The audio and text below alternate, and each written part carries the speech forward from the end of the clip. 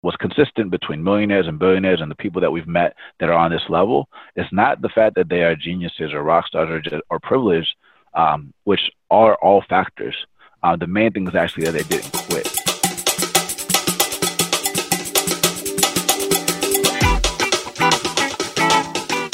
Hey there, Powder Keg fans. I'm your host, Matt Hunkler, and this is episode 90 of Powder Keg Igniting Startups, the show for entrepreneurs, leaders, and innovators building remarkable tech companies and careers outside of Silicon Valley. Today, we're going to be talking to a founder based in Silicon Valley who developed an amazing platform that's helping professionals around the world. He was actually featured in episode 66 of Powder Keg Igniting Startups, along with Chok Ooi, who's the founder of Kinsey Academy, in one of our live tapings that we did here in Indianapolis. But this one is going to be very interesting because we're diving into the backstory, and since then, he was accepted into Y Combinator and has made some serious progress with his startup. So without further ado, Ruben Harris is a Bay Area transplant from Atlanta, Georgia, where he served as an advisor for Forge and organized Atlanta's first healthcare hackathon. Over the past couple of years, Ruben has worked with academics, organizers, politicians, and union leaders at Hustle, Honor, and Alt School, focused on improving their personalized outreach, healthcare, and education. He began his technology career working in partnerships and sales. Soon started a podcast called Breaking Into Startups, which I'm a big fan of. And that's actually how I first heard of Ruben. We were featured in the same article a couple of years ago. And it was all about how he moved to San Francisco and broke into the startup and tech world. And he did that in just 3 weeks from landing in San Francisco. After that, he wrote an article that went viral on TechCrunch and went on to start a company called Career Karma, which we're going to talk a lot about in this episode and the lessons learned in scaling that company. As I mentioned, Y Combinator, which is an amazing boot camp based in the Valley. Please help me welcome the founder and CEO of Career Karma, Ruben Harris. Ruben, thanks for being here, man. Thank you. Thank you so much for having me. I mean, you've been busy. I didn't realize that was 66. You're always all the way up to 90. That's what, November until now? I respect that a lot, man. Thank you for having me here. Try to be consistent, man. I respect it. And well, one day we're going to have you on our podcast as well. So thank you for having me. Well, I definitely look forward to that and sharing the story of this awesome community here at Powder Keg. But I know this community is going to be very interested in what you've been up to these last few months. Basically half a year, you've made some huge leaps in your business. And I love capturing the founder story like right in the heart of it. And I feel like you're at that inflection point right now. Exactly. So, before we dive into kind of where you are today, could you maybe give a little bit of context, maybe for those who haven't listened to your episode for 6 months or maybe didn't hear the first one, of how did you decide in the first place that you wanted to be involved in startups and be involved in tech? Yeah. So just like you touched on earlier in the podcast, we moved to the Bay Area without knowing anybody, and in 3 weeks we found a job. My co-founders, they moved out with me as well. They did coding boot camps and got jobs. And essentially, we had to go through a bunch of hoops to figure out how to get jobs in tech that didn't require just training. And so essentially, we built Career Karma as a product that we wish that we had when we were trying to break into tech. Like you mentioned, I spent some time working at Alt School, focused on personalized education. I focused a lot of time focused on vocational training for nurses and building out two-sided marketplaces when I was at Honor. I worked a lot with labor union leaders, like you said, and workforce development people when I was at Hustle. And my co-founder, after they did coding boot camps, they spent time at Funding Circle all the way until IPO, really understanding finance and building credit models. And then my other co-founder was in the augmented reality world, bridging the online and the offline worlds. During our time working at these different startups over a matter of 3 years, we launched Breaking Into Startups, where we interviewed several people that also broke into tech without going to college or they had different traditional backgrounds. And after hearing hundreds of stories, now I think we're over 110 episodes now, we were able to really get a sense of the similarities, and we created a 3-week process of how to get prepared for these boot camps. And we started calling that the 21-day challenge. And that started to go very viral, and people started tweeting about Career Karma every single day. We applied to Y Combinator and decided to productize that experience. And for the people that aren't familiar with Y Combinator, the first thing that they tell you is focus on getting 100 people to love you. And what started off as trying to get 100 people to love us turned into 100 people downloading the app every single day, mothers telling their daughters, sisters telling their brothers, people telling their friends, and thousands of people essentially taking control of their careers and changing the very fabric of their families. And at the end of the day, go ahead. Oh, go ahead, man. I was just going to say our North Star has always been to empower people to make their most important career decisions. And the first decision that we're helping people make is which bootcamp is best for them, because that's what helped my brother and my co-founders get there. And we essentially want to help 1 billion people in 10 years. So that's how we got to this point. Oh, there's so much there that I want to back up and dive into a little bit more. Take me back to the experience of working at some of these places or working with some of these places like Hustle, Honor, and Alt School. What was kind of your biggest takeaway from those experiences, whether it was like how careers are shifting or how education works or maybe doesn't work based on your experiences there? Yeah. So I think a lot about the tech industry, very similar to the music industry, where they're very accepting of anyone from any background, but at the same time, they aren't either. So like, if you think about you have some experience there, right? Yeah. I'm a professional cellist. So I've been playing the cello for a long time. I did a lot of studio musician work, but you can argue that there's actually way more talented people that aren't signed to music labels outside of the music industry than the people that are actually signed. But the people that are outside of the music industry that want to get a shot have a lot of difficulty playing their record. So the right person hears it and gives them the contract. Same thing with technology where, there's a lot of talented people that went to college, some didn't go to college, that are working in these companies, and they want to be accepting of everyone, but their filters for people still use traditional signals, whether it's a college degree or SAT or GMAT. And so the people that have talent have to go through a bunch of hoops to get in. But the question that you asked wasn't how to get in. So you asked, like, how was it inside, right? Yeah. What were the big insights that kind of maybe you're even applying today as you're building out Career Karma? Yeah. But you saw all those years ago at Alt School and Honor and some of those other programs. Yeah, I think the biggest insight, not just with software engineering, but across the board with different skill sets, is that there's a minimum barrier of social skills that people need. A lot of people really focus on getting a skill to do their job.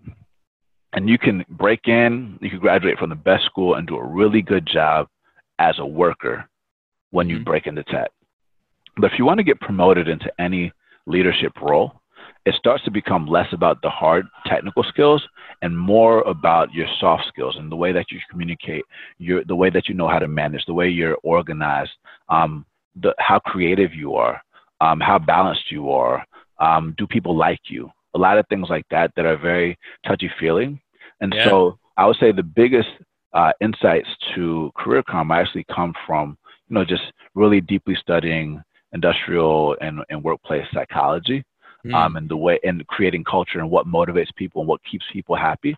And we think about ourselves more like psychosocial support for people. And everything's done in teams, in companies, but even in school as well, if you're going to be working at some of these top companies. You mentioned kind of these softer skills. What would you say are some of the soft skills that people screw up or don't understand if they haven't had some training or had some experiences under the belt first? I think the biggest first thing that you have to do is develop a certain level of confidence in yourself. You have to convince yourself first that you're capable. How do you do that? If the first step is like really just telling yourself that you're good. Like if you decide to do something, and it's very hard to tell yourself that I'm an artist. Like if I just started playing an instrument, but it doesn't matter whether you're professional or not. If you play an instrument, you're technically an artist, right? That's like if you first start learning how to code, you're technically that. And the best way to do it is actually like to repeat that every single day to yourself. If you think about books like Think and Grow Rich by Napoleon Hill, they talk about like naming your number that you want to make in the future and just like telling that to yourself every single day. So something we talk a lot about is like visualizing to realize. It might be reading people's biographies, putting a picture of someone that inspires you up every day and looking at that, reminding yourself about why you're doing this, right? So, that might be for your kids or your family. So whatever it is that you want to do, it's really telling yourself that. Because what I often see is a lot of people when they're in the job search or even in companies, they haven't convinced themselves. And if you can't convince yourself, you're not going to convince other people that you're capable. And I'm not saying that the doubt will ever go away or the imposter syndrome will ever go away, but you have to start with you. And it sounds hard, but that's actually the easier part. If you can convince yourself, then everything else starts changing, actually. Is there a moment that happened for you? For instance, did you ever have to convince yourself as you made this transition from maybe your primary identity being cellist or primary identity being, I think you had a background in the finance world prior to this. Yeah. In transitioning your identity to a tech leader? Yeah. So it's interesting that you say things about identity. So talking more about psychosocial things, right? A job is way more than income. It's about identity. Yeah. A lot of people focus on presenting themselves as, they define themselves by what they do and what school that they went to and things like that. But if we're embracing a world of lifelong learning where people work at multiple companies and go to multiple schools in a lifetime, then you can actually live multiple lives. Like if people are living longer in 1 to 3 years, you're an investment banker, another 3 years, you're an engineer, another 3 years, you're a salesperson, and then blah, blah, blah, you're a podcaster, then you start a company. Now you've learned all the skill sets that you need to start something new. I think for me, I've been blessed to have a pretty healthy dose of confidence, but I will say on this entrepreneurship journey, there's definitely been moments where, I've convinced myself of what I know is right. I can see the proof in the pudding with the users, but there's other people that don't see what I see. And so I have to always remind myself every day that I'm right by talking to the users, by talking to my team, by iterating on the product and seeing the numbers move up and to the right. And so it's less of a doubting of myself and more of looking at the evidence that I'm on the right path.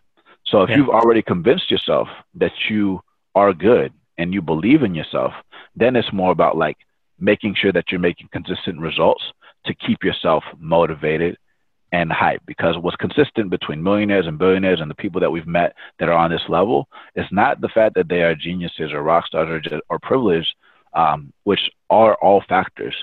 The main thing is actually that they didn't quit and they persisted and they kept their light at the focus. They focus on the light at the end of the tunnel. Yeah, I really like that way to kind of frame it. And you mentioned this idea of putting a person on the wall, like a picture of someone on the wall that inspires you. Who inspires you? And it doesn't have to be someone you necessarily tape to your wall, but there's a few people that I study. I really like Masa, who's the CEO of SoftBank. I really like. Why is that? The way that he thinks. So for the people that don't know SoftBank, but they started the Vision Fund, which essentially is a $100 billion fund. They deploy about $1 billion in capital every week. But he takes big bets and it's very risky with what he does. And he also encourages his companies to work together in order to achieve his vision of the world or to address the problems that he sees in the world, and enables the people that are experts or that have experienced those problems themselves to have the fuel that they need to pursue their dreams. He has accomplished a lot, but he doesn't rest. And he doesn't have just a big level of thought. He also has a sense of urgency, which I think is very important. So I really like him. He's also a student of books. He reads a lot. And I'm fascinated with Japan because Japan is where there's more companies that are over 100 years old than anywhere else. Yeah. And they have a really nice culture as well. And so I like Masa. And I recently met Marcelo Clore, who runs the Latin American Vision Fund, Latin American Fund for them as well. And just both the ways that they think is very interesting to me. And there's a lot of other reasons, but those are the main ones. Obviously, I think Elon Musk for similar reasons. I actually think Elon Musk is. It's hard for me to put them on the same level. I would say like they're on similar levels. I don't know. I kind of lean more on Masa's level because I think he's like doing more grander, taking bigger bets in multiple areas. I mean, it's hard to say who's making bigger bets, but it's not about comparison. Like, Right. So I would just say that's another things. person. It's another person that inspires me. I like that he's focused on fundamental needs in the world, like energy, right, and transportation, and all kinds of other things. So I like that. That he puts his capital to work. He's never like just hoarding cash. He's always putting it back to work. I like that. He has 5 kids. In the future, I want to have 5 kids. So I think, to see someone that's on a powerful level that also has 5 kids is inspiring to me. On an organizer level, I'm very inspired by Malcolm X, and I really like Malcolm X's autobiography. I'm a big fan of Dr. Martin Luther King. I actually have a poster of him in my wall. Nice. And he actually has been talking about automation and basic income and the future work for a long time. There's a really good article by Dr. Martin Luther King in Playboy magazine, actually, 1965, talking about automation. And he really focused on getting his message out where people are. And I'll say the last people that I really think about a lot are Avon Barksdale and Stringer Bell and The Wire. Best series of all time. Yeah. So yeah, I would say those are the those main. Those guys are slightly more criminal than the other. Yeah. But it's like bad people wanting to do good people supposed to be wanting to do good, but they're actually doing bad. And there's just like people, and it shows all aspects. There's the criminal side, there's the political side, there's the education side, there's where the product comes from, there's market dynamics. And so I think like studying a show like that from all the different angles there's a lot of lessons there. Because the world, there's a lot of corruption there too. And so you really got to understand how all those pieces are involved. If you think about what we're focused on with workforce development, there's education, there's companies, there's government that's providing a lot of financing, there's corporations that are providing financing, there's individuals going to the school, and way more people that come from low-income backgrounds that are trying to get in here that are unaware of what's going on in the dynamics. And then there's players in the quote-unquote good and bad side that are essentially trying to figure out how to navigate this new world. And so, yeah. Yes. I like that. It's inspiring for me to go back. Obviously, the people you mentioned, I'm familiar with and have some general awareness of. It makes me want to go and dive a little deeper into some of the autobiographies and biographies.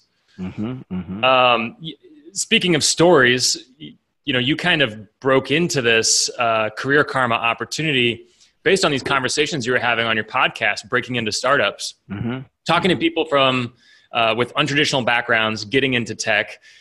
Was there sort of a common denominator there of some qualities that all of them had, or maybe not all, but like some of the patterns that you started to hear after, your 12th one, your 25th one? There's a lot of people there, and I imagine you see some of those things that smart people are doing to break into the tech world.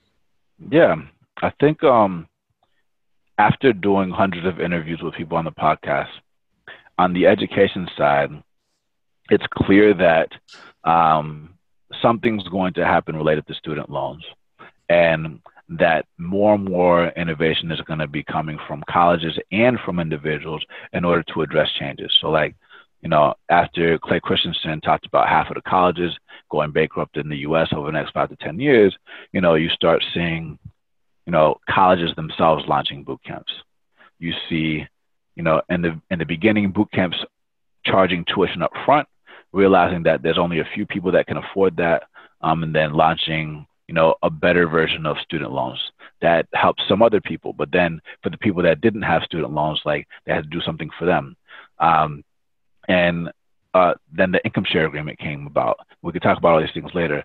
And then there's people that had scholarships and employers payer model innovating on this, giving people access to pursue an education or what they love without going into debt.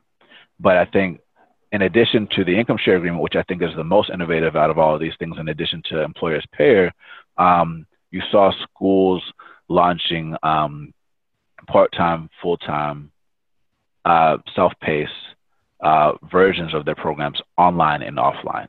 I think the online aspect of things actually has changed dynamics a lot, because you can see not just boot camps increasingly going online, but also more and more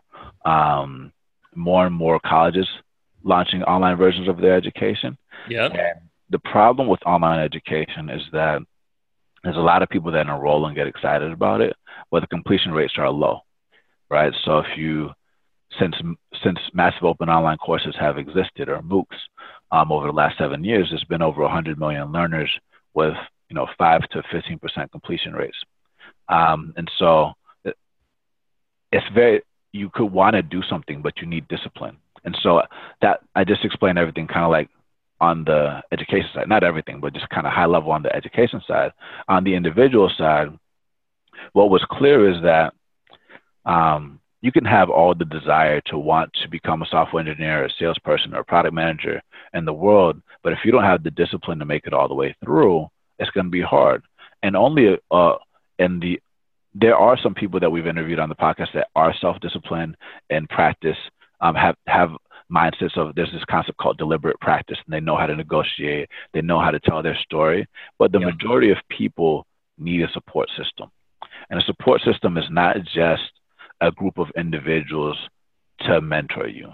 It might be peers that are just like you, so you have hope that it's possible. Because if you hear from a man that it's possible and you're a mom, it's hard to believe that sometimes. And you might have a support system of people, but you might not have a laptop, or you might not have a house, or you might not have food. And understanding how to address all those needs are what we started seeing is like a lot of gaps. And what was key is more schools started providing different things in that regard. And we started to see a fundamental shift in individuals increasingly wanting to seek for alternatives outside of college, and an opportunity to give them essentially a career GPS system that would guide them to the right schools, but more importantly, the right people that would be an accountability buddy system to help them not just make the decisions, but stay in the program, finish the program, and get a job after. And that's essentially the main themes that we saw there. How hard is it to stand out as a software developer today? Like how crowded is the space? And, if you're graduating from one of these boot camps, what are some of the statistics that you've found interesting as you've been, I'm sure, studying this space like crazy, as you're growing this startup and coming out of the Y Combinator program, talking to investors probably? What are some of those bigger shifts happening right now? Yeah, the numbers are definitely fresh in my mind. So like today, let's talk about the iPhone, right? The iPhone didn't exist. It came out, the iPhone 4 came out 2007. The App Store came out 2008. Yeah. Software developers haven't been around for the last 10 years, a little over 10 years, right? And so today, there's over 500,000 open jobs available. You're talking about mobile developers? I'm talking about developers in general. Okay. Yeah. So that could be a mobile developer, that could be, website developer, it could be all kinds of things, right? Yep. Because there's different types of developers, front end, back end, blah, blah, blah. So there's over 500,000 open jobs for software engineers, and only 50,000 people graduating with computer science degrees every year from four-year universities, and about 30 to 40,000 people graduating from coding boot camps every year. And so in total, let's say 100,000 people graduating a year. and over 500,000 open jobs, right? And by 2024, which is the next 5 years, there's 1.4 million open jobs and only about 400,000 people that are going to be graduating from 4-year universities, which means 1 million people are going to have to get trained from some alternative form of college, right? On the flip side, there's about 300,000 people applying to coding boot camps every single year, but the majority of them aren't getting in, not because they are incompetent, it's because they aren't ready. They don't know how to prepare. Because if you think about what a boot camp is, a boot camp essentially takes what normally requires 2 to 4 years to learn and condenses it into about 3 to 12 months, sometimes longer. Some boot camps are a little longer. They might do like a year or 2 program for people, but you could leave earlier if you want to. But overall, it's a condensed version of college that focuses on practical skills that are relevant in the workplace. And if the majority of people are doing an income share agreement, the main difference between a boot camp and college is that they measure their success on you getting a job, right? And so if the only way that teachers get paid is if you get a job, then the schools need to be selective about who comes in to make sure that they start and finish, because if they don't finish, none of this works. Yep. Right? Yep. And so there's this big opportunity to, the jobs aren't going away. There was something that came out this morning that said for the first time in history, our history, there are 7.4 million open jobs versus 5.8 million job seekers in the U.S. economy today. Yeah. That's not all software engineering jobs, but it's an issue. Across the world, there's 30 to 50% of the world workforce is working part-time, inactive, or like unemployed. And go ahead. I was just going to say, you mentioned people who are unemployed. Mm-hmm. Obviously, getting into software development is a great place to go because you've got more demand than supply. Mm-hmm. It's great, great pay, especially compared to no salary, no income at all. Mm-hmm. But it seems to me like in order to really solve this gap, the tech world is going to need to bring not just people who are unemployed or underemployed into tech, or people whose maybe jobs are being automated, like truck drivers, other industries like factory workers, but even people in other professional settings.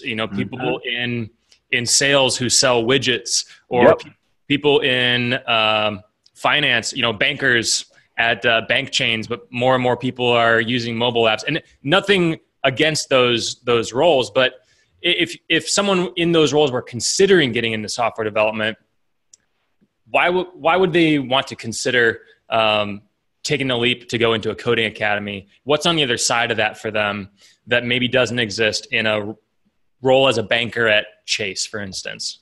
Yeah. I'll talk about the banker example because I was an investment banker before too. Sure. And before getting into that, I would say even software developers themselves are needing to reskill. A lot of people that come to Career Karma wanting to do a boot camp, they sometimes get into this paralysis by analysis, deciding which language to learn, not realizing that by the time you're in the workforce, and you've been working for maybe 1 to 3 years, maybe 5, what you've learned is outdated and you got to learn something new. Yeah. And you're constantly learning something new. So it's like, you can't just be like, I'm going to learn this and I'm going to be good forever anymore. You have to always adapt, even salespeople. Cause like you said, like the way you sold historically just with the phone, like now you need to know how to use Salesforce. You got to learn how to use Outreach. You got to learn how to use all these different tech stacks.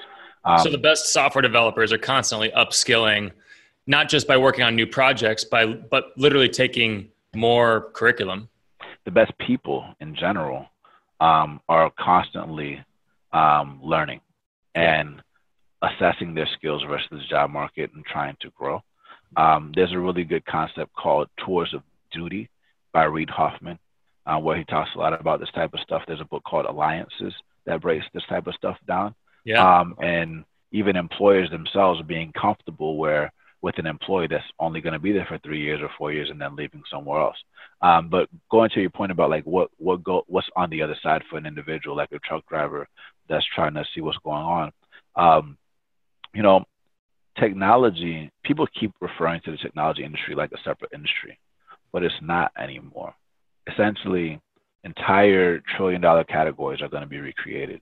Like before, you know, technology made a lot of really nice things to have that were fun to use, like, I don't know, Instagram or Facebook, and there's important companies. But increasingly, technology is moving into these like really fundamental high GDP categories, like food, transportation, housing, finance, like with Open Door, Uber, Lyft, Zillow, things like that. Beyond Meat that's going crazy right now, right, with vegetarian food. And so if you think about that, if you're a company and you don't have technology at your core, then you're not going to survive. I don't know if this stat is perfectly accurate, but I'll just say one of my friends who works at Goldman told me that today, 1 in 4 employees at Goldman now has to know technology. There's some reports that did come out from JP Morgan and some other people that are like requiring Python for certain departments for people. Banks themselves are like really, I think JP Morgan has put in like over $300 million towards future work and alternative forms of training. More and more companies are dropping the college requirement to apply for a job, like Google and IBM. I think Home Depot, Glassdoor, a bunch of other companies as well are dropping the requirement to have a college degree. But if you didn't go to college and you have the skill set, it's still difficult to stand out. So to your point, this is something that I think is one of the biggest challenges for people when they graduate from boot camps. Because what's nice about boot camps is that they are aligned with the workforce. And if you believe in yourself and you know that you have the skills, that's a great step. But the job search is a completely different skill. And the best way that we've seen to get a job with and stand out is actually not applying through the website.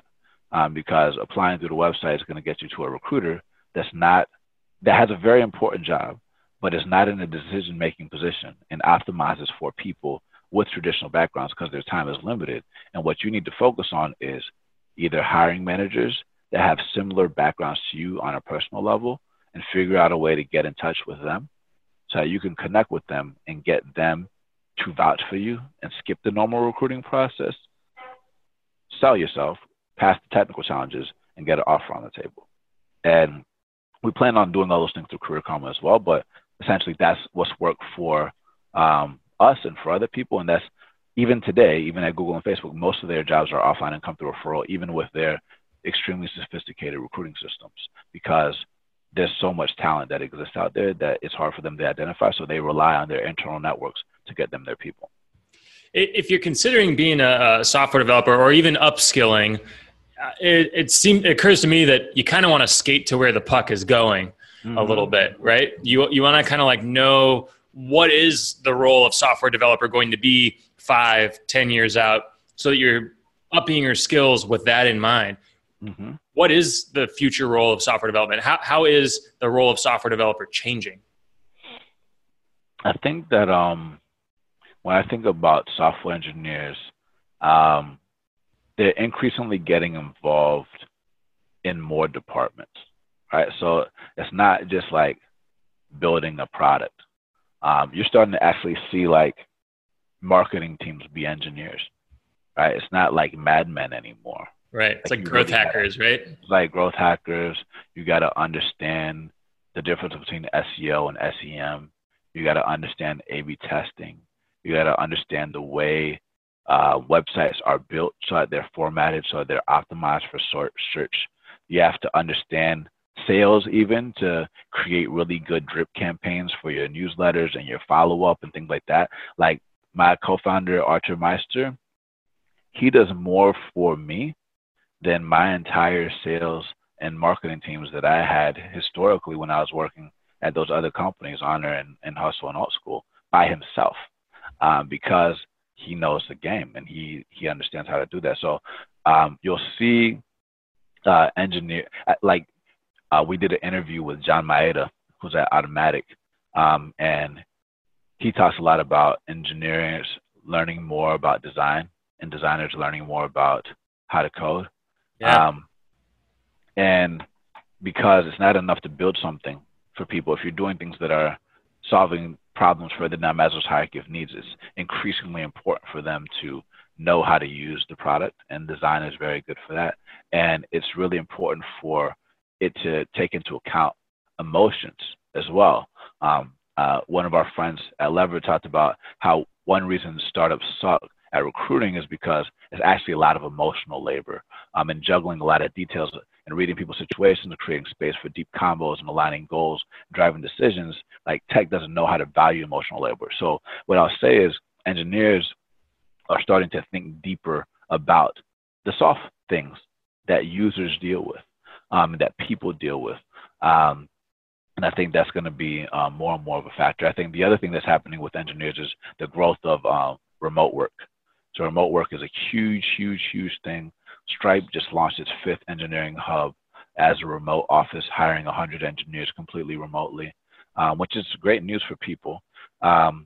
It's interesting because when you think about the gig economy is taken off.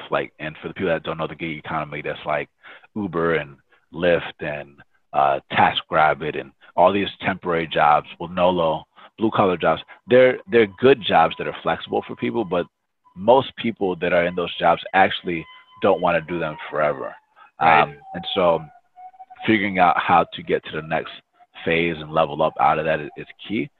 But the remote jobs actually give you that type of flexibility and the benefits and the permanent job. But some people do like the gig job. So this is not a shot fired at gig economy. It's just a parallel to remote work that gives you the benefit of a full-time job and flexibility and benefits. Exactly. So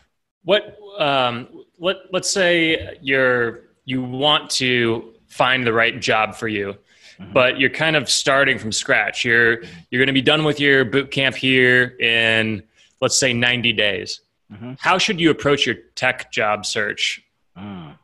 I like that. I actually think even before you get into your job search, you should start listening to the Powder Keg podcast and identify the people that are engineers or that are like you, that are working at companies. They don't have to be engineers. People that are like you on a personal level that you would love to work for, or that are connected to people that you want to work for in the future. And grab tea with them, grab coffee with them, and get to know them on a personal level first. That way, and the easy way to connect is be like, hey, I heard the Powder Keg podcast, and this thing really jumped out to me about you. I would love to meet you and talk to you more about that because, I'm doing this for these types of people in Indiana today, right? And that is going to be way more powerful than being like, hey, I want a job. And I'm like you, I went to your school. That it's too robotic. And so whenever you do get to the 90-day phase and you're in the job search, you're going to be like, hey, remember me? And of course, they're going to have a great feeling remembering you. And you're going to let them know that you're in the job search, and they're going to help you. And if you don't get a job at their company, they will vouch for you for other companies. So you really want to be building those personal relationships earlier. But if you are 90 days out, start 90 days out. 3 months is a good amount of time. And you can do the same type of thing, but really emphasize who they are. Like if you play basketball and they play basketball and you know where they play, pull up and shoot some hoops and kick their behind. They'll respect you. I like it. So, yeah. In your opinion, who are the best companies to work for? I know you probably work with a ton of companies. You've interviewed people who work at dozens, if not hundreds of companies across the country. Who are the best companies to work for? In my opinion, this is my personal opinion, I think the best types of companies to work for are companies that are mid-sized with momentum. So these are like Series C or below. For the people that don't know what Series C is, that's usually your third or fourth round of funding after a seed round from a venture capitalist, which essentially gives money to people to build companies. So they tend to be anywhere from 10 to 200 plus employees. And they aren't going to run out of money anytime soon. They have product market fit, which essentially means that their product is working and they're making money. But it's small enough to where you will be able to make an impact, and you will be surrounded by people that can mentor you, and you can build a network. You can get to know every single person at the company and take those relationships with you somewhere else. Talking about Y Combinator, Michael Seibel, who's the CEO of Y Combinator, recently put out a video talking about how working at big companies can be a trap, because it's not a startup, right? It's a corporation, and like part of the value of working at a startup is like the intimate environment and the accelerated level of learning that you're getting. And that's nothing wrong with going to those big companies. But if I were you listening to the Powder Keg podcast today, I would go to the breakout list and look at those companies that are there. I would look at Wealthfront puts out a list of companies with momentum, mid-sized companies with momentum every year. Look at those companies. And then just go to your favorite venture capitalists and click portfolio and just look at those companies and find the ones that are Series C or below, that are aligned with your personal background. Because another way to stand out as a junior developer is picking companies that are aligned with your personal background. So if you grew up on a farm, find a food company that is aligned with what you've grown on your farm. And now you're applying as a senior, like, farmer that happens to know how to code and is way better positioned than anybody else on the team that understands food. You see? Yep. I like that. I think it's a good perspective, especially for someone who doesn't really know the world of startups. It's a pretty safe bet going to like a Series C stage company that has product market fit. They got traction and cash. But at the same time, there's a lot of startups out there. There's probably more startups than Series C stage companies. Career Karma is a startup right now. And unless you made some serious progress since we talked last week, you haven't raised your Series C yet. Yeah, no. So what should people know about working at a startup? What do you tell people when you're recruiting people to join Career Karma? Not only what are the benefits, but what are some of the things, the realities of working at a startup? That's a great question. So there are trade-offs. Like if you're working at a company that's like our size or Series C or below. And your size is how big? See, we've raised a seed round. So we're team size. Oh, team size. We're about 13 people. Okay. Yeah. So if you're working at a company that's 10 plus people, 10 to 100 people even, I'll say the biggest change for most people is having to embrace ambiguity, having to embrace change. Like you might be hired as an engineer, but they might ask you to fold envelopes. They might ask you to like sweep the floor. And you can't say, that's not my job, right? Like you can if you want to, but that's not the environment for you. Like they may not want to hire you, right? So like there's like, you're going to wear multiple hats. And if it's remote work, then obviously there's no floors to be swept. You just got to sweep your own because you're working from home. But the point is that like, you're going to be doing multiple things at a startup. And you have to be comfortable with that. And that's also what's very exciting. And that's what's going to put you on an accelerated growth path. You never want to be in a comfortable position. You actually want to be growing. You always want to be in an uncomfortable position while still being comfortable. Like, because like you can't build muscle without resistance. Like, so you got to have a little bit of like breakthrough and push as you're going through. So if you're not challenging yourself at your job, you're not growing, and ultimately you're not reaching your full potential. Yeah, exactly. Like you always want to be setting a stretch goal, take yourself to the next level. So I say like, if you are someone that doesn't do well with change and wants just like structure and balance and stuff like that, like a startup that's earlier stage may not be the best thing for you, straight up and down, because, startups are trying to achieve billion-dollar goals and recreate categories. And the biggest thing, there's a great article by Paul Graham called Startups Equal Growth. And if today you have 10,000 users and tomorrow you have 100,000 users, and then in 6 months you have 1 million users, the entire structure of the company is going to change like 10 times during that time period.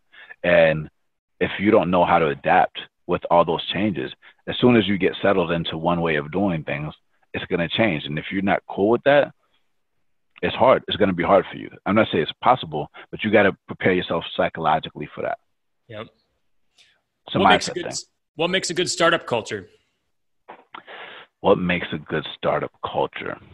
I think a very clear mission and very strong company values that aren't just marketing, right?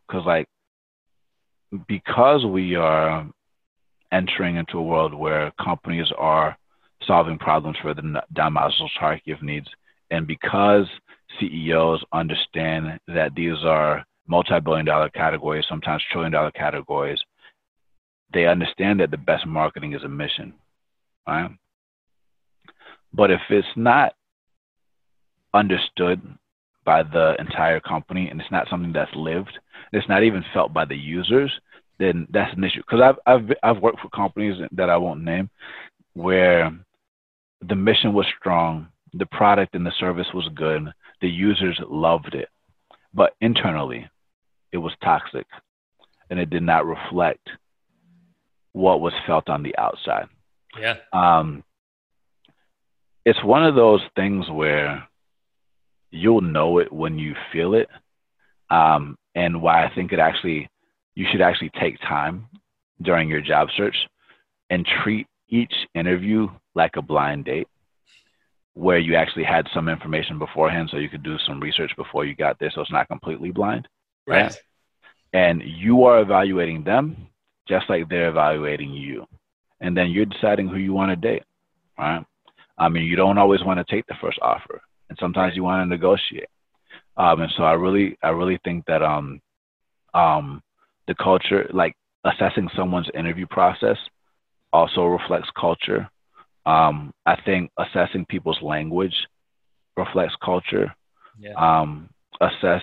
Seeing how they prioritize different things, whether it's technical, non-technical, whether it's things to balance, whether they do things as a group or as an individual. It's really hard to define, but I would just say look at how many people start with the company and leave the company. And that says a lot, because breaking into tech is one thing, staying in tech is another. And so very similar with like getting admitted into boot camps, that's a challenge for a lot of schools, but dropout rate is big, not just for boot camps, but also for colleges. Same thing, if somebody breaks into a company, how many people stay, right? That is not always a reflection of an individual wanting to leave. A lot of times it's a reflection of like not feeling heard. And I would say, I think that right there is, I think making sure your workers feel heard and feel empowered and supported, and that they have growth in agency, I think is probably one of the biggest things. Like as CEO, I like to say CEO stands for create every opportunity. And like for me, I really focus on, I got that from 2 Chainz Manager. Nice. But I like to think about me doing all the work that people don't want to do, and then like figuring out how to do it and then delegating that to someone and then taking the next task. And essentially like I serve everyone. So we want to, as leaders, we want to serve everyone and empower them to be leaders themselves. If you feel like there's always a foot on your neck and you can't rise above who's in charge of you, then that's usually a problem, in my opinion. Yeah, I like that. Well, before we wrap up here, what is Career Karma's mission? Yeah, so our mission, we haven't actually defined our mission, but we want to help 1 billion people in 10 years. And I'll say that, our North Star is to empower people to make their most important career decisions. And like I said before, today, we want to help people decide which coding bootcamp is best for them. But tomorrow, we want to help them make the most important career decisions of their life, not just for software engineering, but for anything else.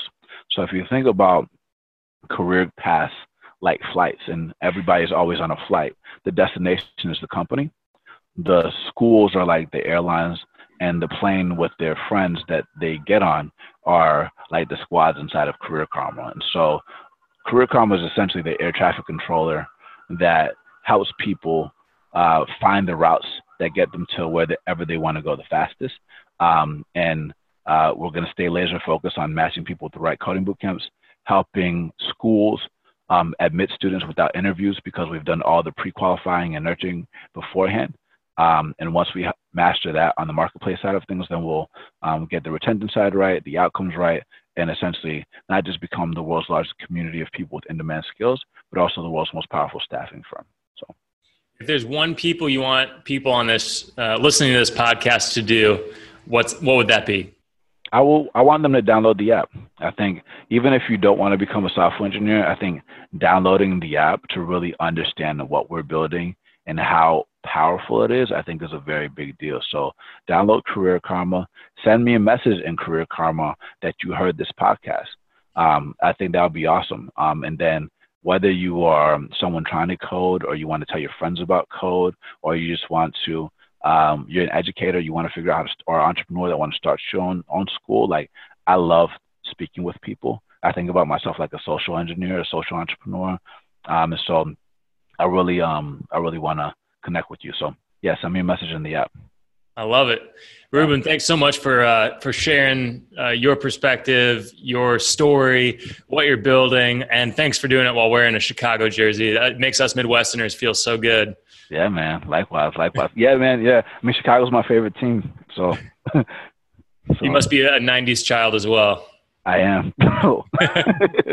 So exactly. Jordan era was a good time. That's the golden age of hip hop, bunch of other things. I used to live in Chicago. I started my career in Chicago. I used to live on Ohio and Franklin. And so, I plan on being in the Midwest a lot. So. I love it. Well, thank you very much for being here. We'll make sure we link up your bio and all the links to your social profiles there. That's it for today's show. Thanks so much for listening. Also, obviously, huge thanks, Ruben Harris. Check him out, careerkarma.com or Career Karma in the App Store. Show notes are at powderkeg.com. And also, if you're looking for a job in tech to ignite your career, or maybe just to make a shift, see what else is out there, go to powderkeg.com to get started. It's super simple. Go to powderkeg.com/jobs. You fill out the form. We do the rest of the work. You'll just get offers to go out for coffee, hop on a Zoom call with some awesome CEOs and hiring managers in the PowderKeg community. And to be among the first to hear the stories about entrepreneurs, investors, and other tech leaders outside of Silicon Valley and inside of Silicon Valley, subscribe to us on iTunes at powderkeg.com/iTunes. We'll catch you next time on PowderKeg Igniting Startups.